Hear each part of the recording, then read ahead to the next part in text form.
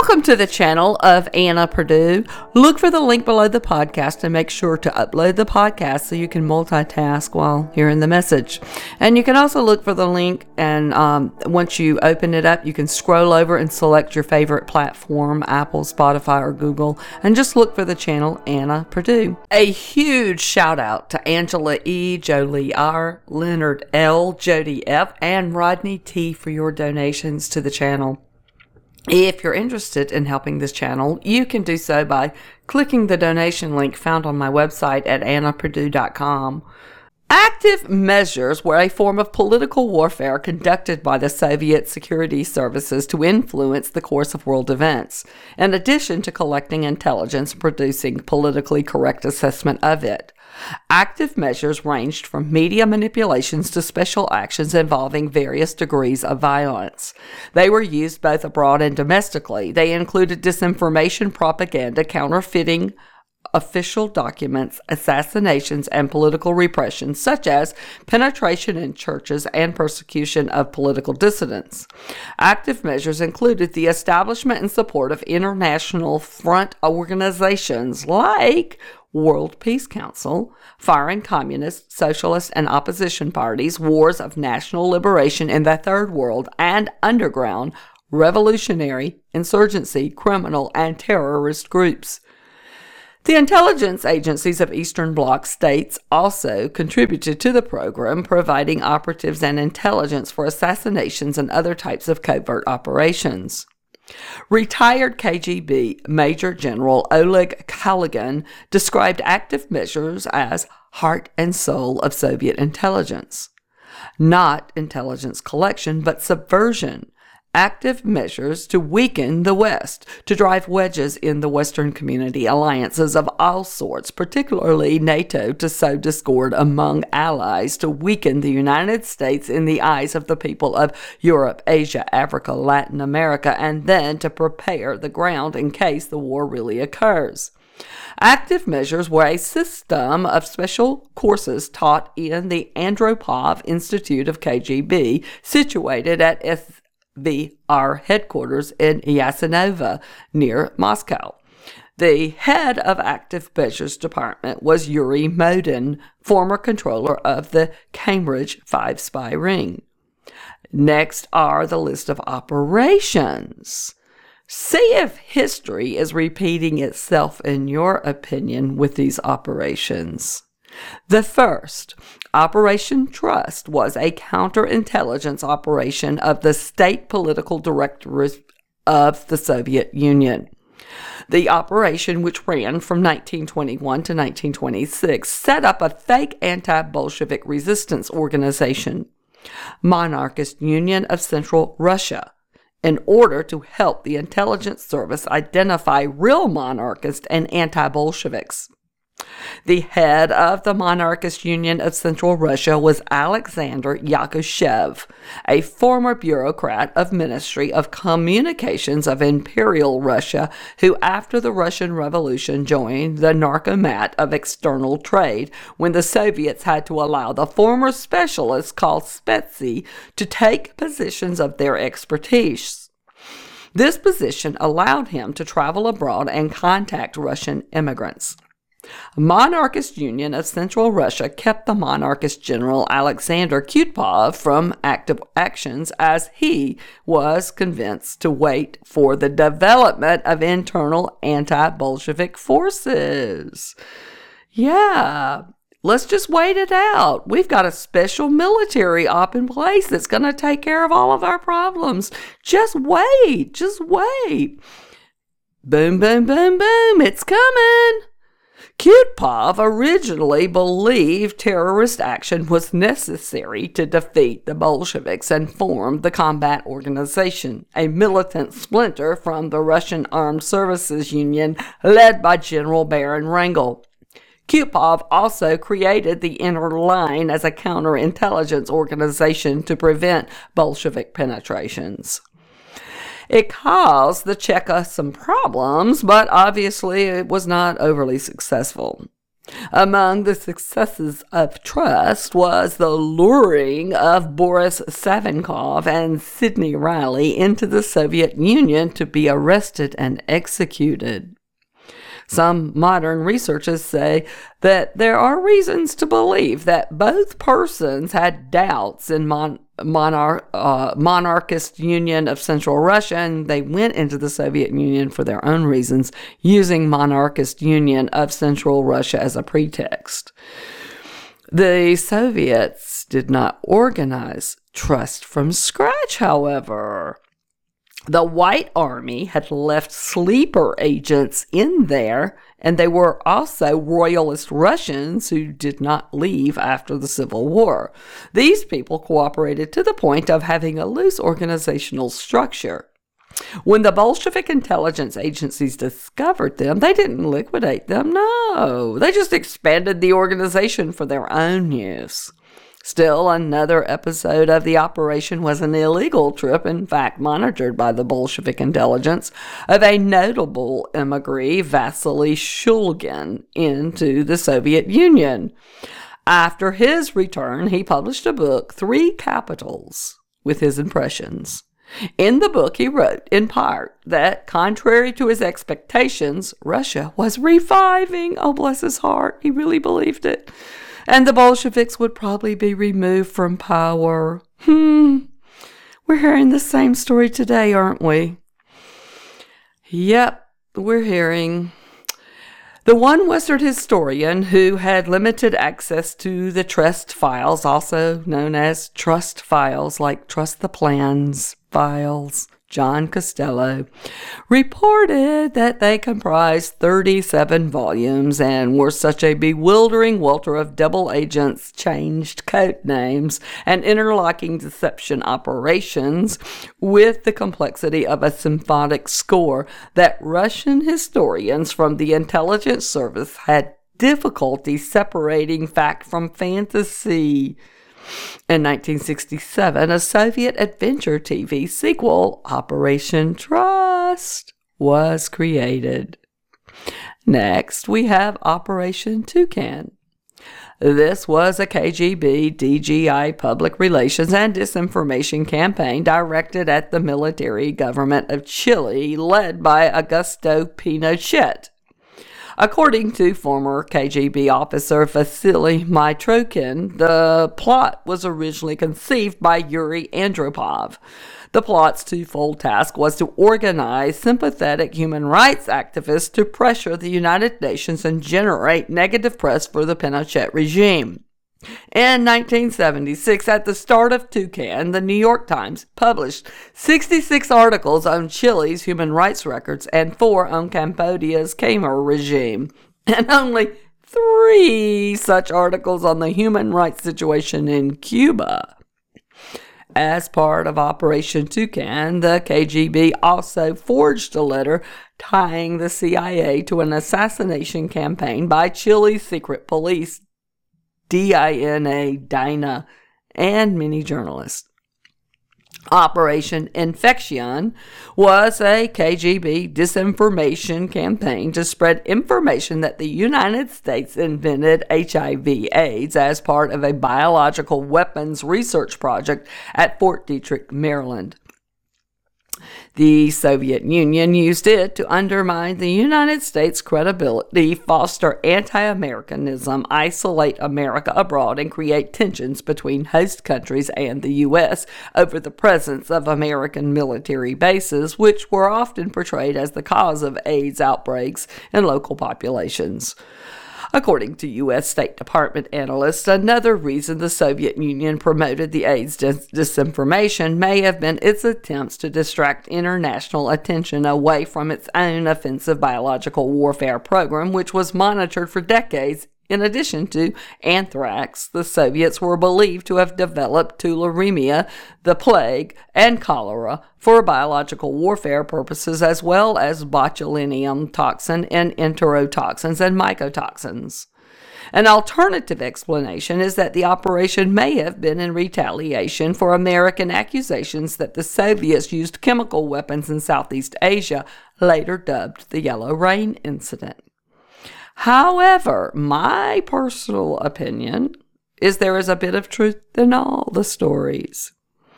The question is how much. I, Anna Purdue, am more convinced that these bioweapons have been an ongoing spawn from the demonic elite global controllers for a long time, including at Fort Detrick. If my suspicion is correct, it is plausible that each country would be pointing their fingers at one another erroneously. The U.S. Army Field Manual 30-31B is an alleged classified appendix to a U.S. Army Field Manual that describes top-secret counterinsurgency tactics. In particular, it identifies a strategy of tension involving violent attacks, which are then blamed on radical left-wing groups in order to convince allied governments of the need for counteraction. It has been called the Westmoreland Field Manual because it is signed with the alleged signature of General William Westmoreland. Today, the violent attacks are staged to be blamed on right-wing groups. Of course, the U.S. government describes the documentary as a forgery. The next questionable operation is Operation Neptune.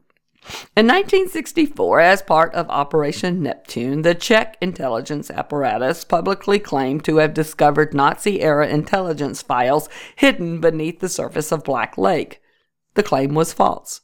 It was a Soviet deception operation. It was the largest disinformation operation of the Czech intelligence apparatus. In 1964, at the bottom of Devil's Lake in the Šumava, as if by chance, were found boxes of secret documents that were stored since World War II. These papers were to serve as proof that in the West, among the dignitaries, was a lot of informants by the Gestapo and war criminals. The supposed find was alleged to reveal the names of a large number of spies controlled by the Nazi Germany and Eastern Europe. Fearing that portions of their intelligence network might be compromised, the West Germans were forced to cease working with agents they inherited from the Nazi regime. At the time, they even managed to worsen relations between Germany and Italy, as had been published the names of people who lived in Germany during the war worked against Italy. Operation Prober KGB Commander Anthony Toswell Courtney was a British Royal Navy officer and politician. While a member of Parliament, he was a victim of a plot apparently instituted by the KGB to discredit him, which appeared to contribute to the loss of his seat. He was a leading member of the conservative Monday Club. Operation Berezino was a secret deception operation performed by the Russian Soviet Socialist Police Force against the Nazi secret services in August from 1944 to May 1945. It was proposed by Joseph Stalin, drafted by Mikhail Maklarsky, and executed by Pavel Sudoplatov and his Russian Soviet Socialist Police Force subordinates, assisted by ethnic German anti-fascists and communists. The main objective of Operation Berezino was to create an illusion of a large German armed group operating behind the front line in Russian-held territory and to deplete Nazi intelligence resources through capture and extermination of their field operatives sent to assist these non-existent troops. The Russian Soviet Socialist Police Force set up a fake German resistance pocket under command of Lieutenant Colonel Heinrich Schürhorn, a real German prisoner of war forced to cooperate with the Soviets. The German response. Otto Skorzny's Operation Freischütz developed according to Soviet expectations. The German commandos sent by Skorzny were routinely arrested and forced to take part in the Soviet-controlled information from the turned agent. This is very reminiscent of January 6th and the DC Gitmo prisoners, isn't it? German support gradually faded, but the German command maintained radio contact with Group Schürhorn until May 1945. The Tagantsev Conspiracy, or the Case of Petrograd Military Organization, was a non-existent, monarchist conspiracy fabricated by the Soviet secret police in 1921 to terrorize intellectuals who might be in a potential opposition to the Bolshevik regime. More than 800 people, mostly from scientific and artistic communities in Petrograd, now known as St. Petersburg, were arrested on false terrorism charges. 98 were executed without trial, and many were sent to concentration camps, very much like the prisoners at DC Gitmo. The case was named after Vladimir Tagantsev, a geographer and member of Russian Academy of Sciences who was tortured and tricked into giving hundreds of names of people who criticized the Bolshevik regime. The case was manufactured by Yakov Agronov, who later became one of the chief organizers of Stalinist show trials and the Great Purge. Isn't there a movie titled The Purge? Are certain followers of a certain letter being set up by the opposition and having their names logged as Kamala Harris proposed to be included in a modern-day purge? The Thing, also known as the Great Seal Bug, was one of the first covert listening devices or bugs to use passive techniques to transmit an audio signal, sort of like Starlink is today. Because it was passive, being energized and activated by electromagnetic energy from an outside source, it is considered a predecessor of current RFID technology. Who's Who in CIA is a book written by the East German journalist Julius Mader, also known as Thomas Bergner, and published in East Berlin in 1968 under Stasi auspices and probably with KGB assistance. Mader was a writer employed by the East German military publishing house and apparently had access to some information on CIA officers that was not publicly available. The book purported to identify about 3,000 active agents of the U.S. Central Intelligence Agency. It was modeled after other Who's Who guides.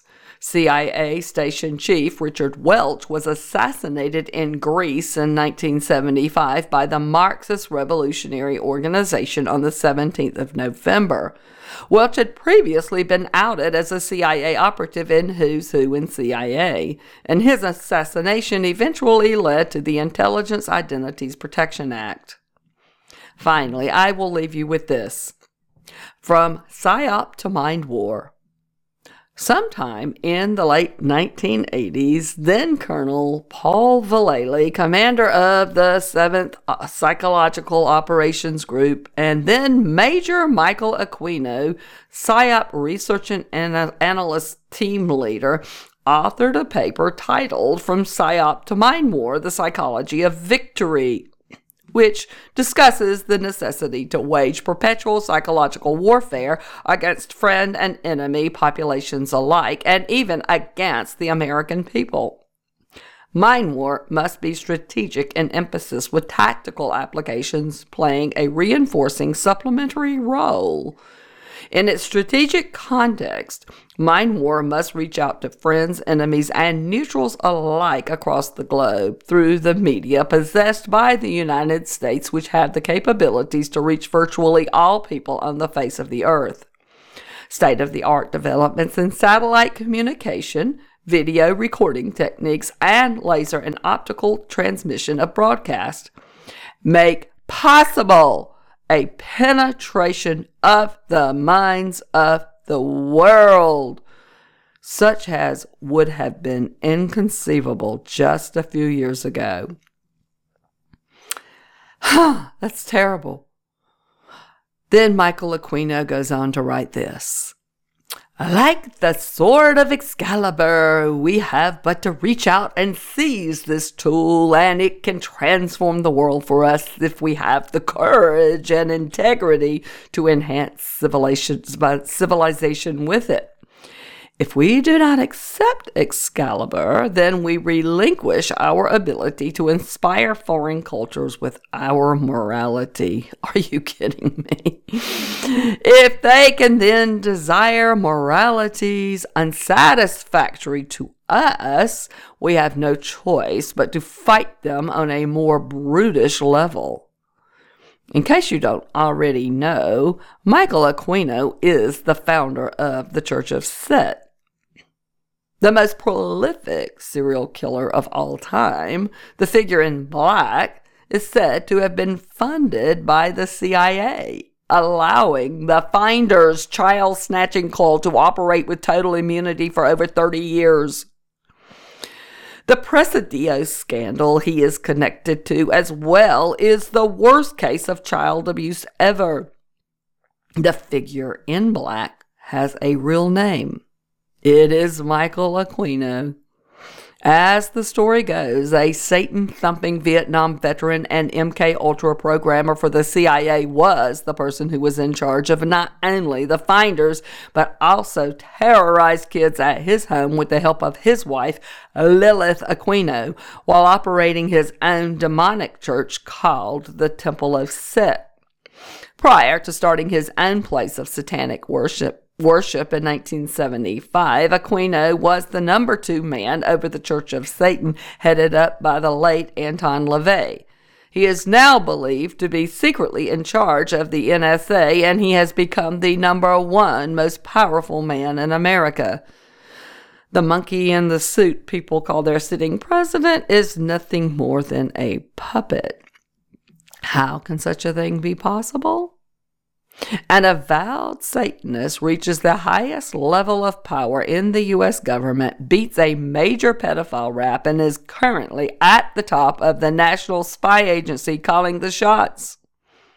RandyRocketCody.com reveals that Michael Aquino's father was part of Operation Paperclip, a top-secret U.S. government program with the CIA conducted to allow Nazi war criminals entrance into America after World War II without any prosecution for having executed innocent people. Believe it or not, Michael's mother's name was Betty Ford, not to be confused with the famous former First Lady. And she is said to have even hung out with Hitler once. It's being claimed by researchers that she was actually related to Henry Ford. Did you know that Mr. Ford was in bed with the Nazis? He secretly aided Hitler's military efforts during World War II. The kicker is Mr. Ford was even awarded the most prestigious honor given out by Germany to any foreigner, and to this day is the only American who got this award. The award Hitler gave Ford was the Grand Cross of the German Eagle. Randy Rocket Cody believes Aquino is the Zodiac Killer. The Zodiac Killer is the pseudonym of a serial killer who operated in Northern California in the late 1960s. The case has been described as the most famous unsolved murder case in American history. Bad men, like Michael Aquino, know how to cover their tracks, and that's what this blogger believes happened. The entire Zodiac Killer killing spree was nothing more than a well-planned out MK-Ultra false flag, something Aquino is legendary for carrying out while serving in Vietnam.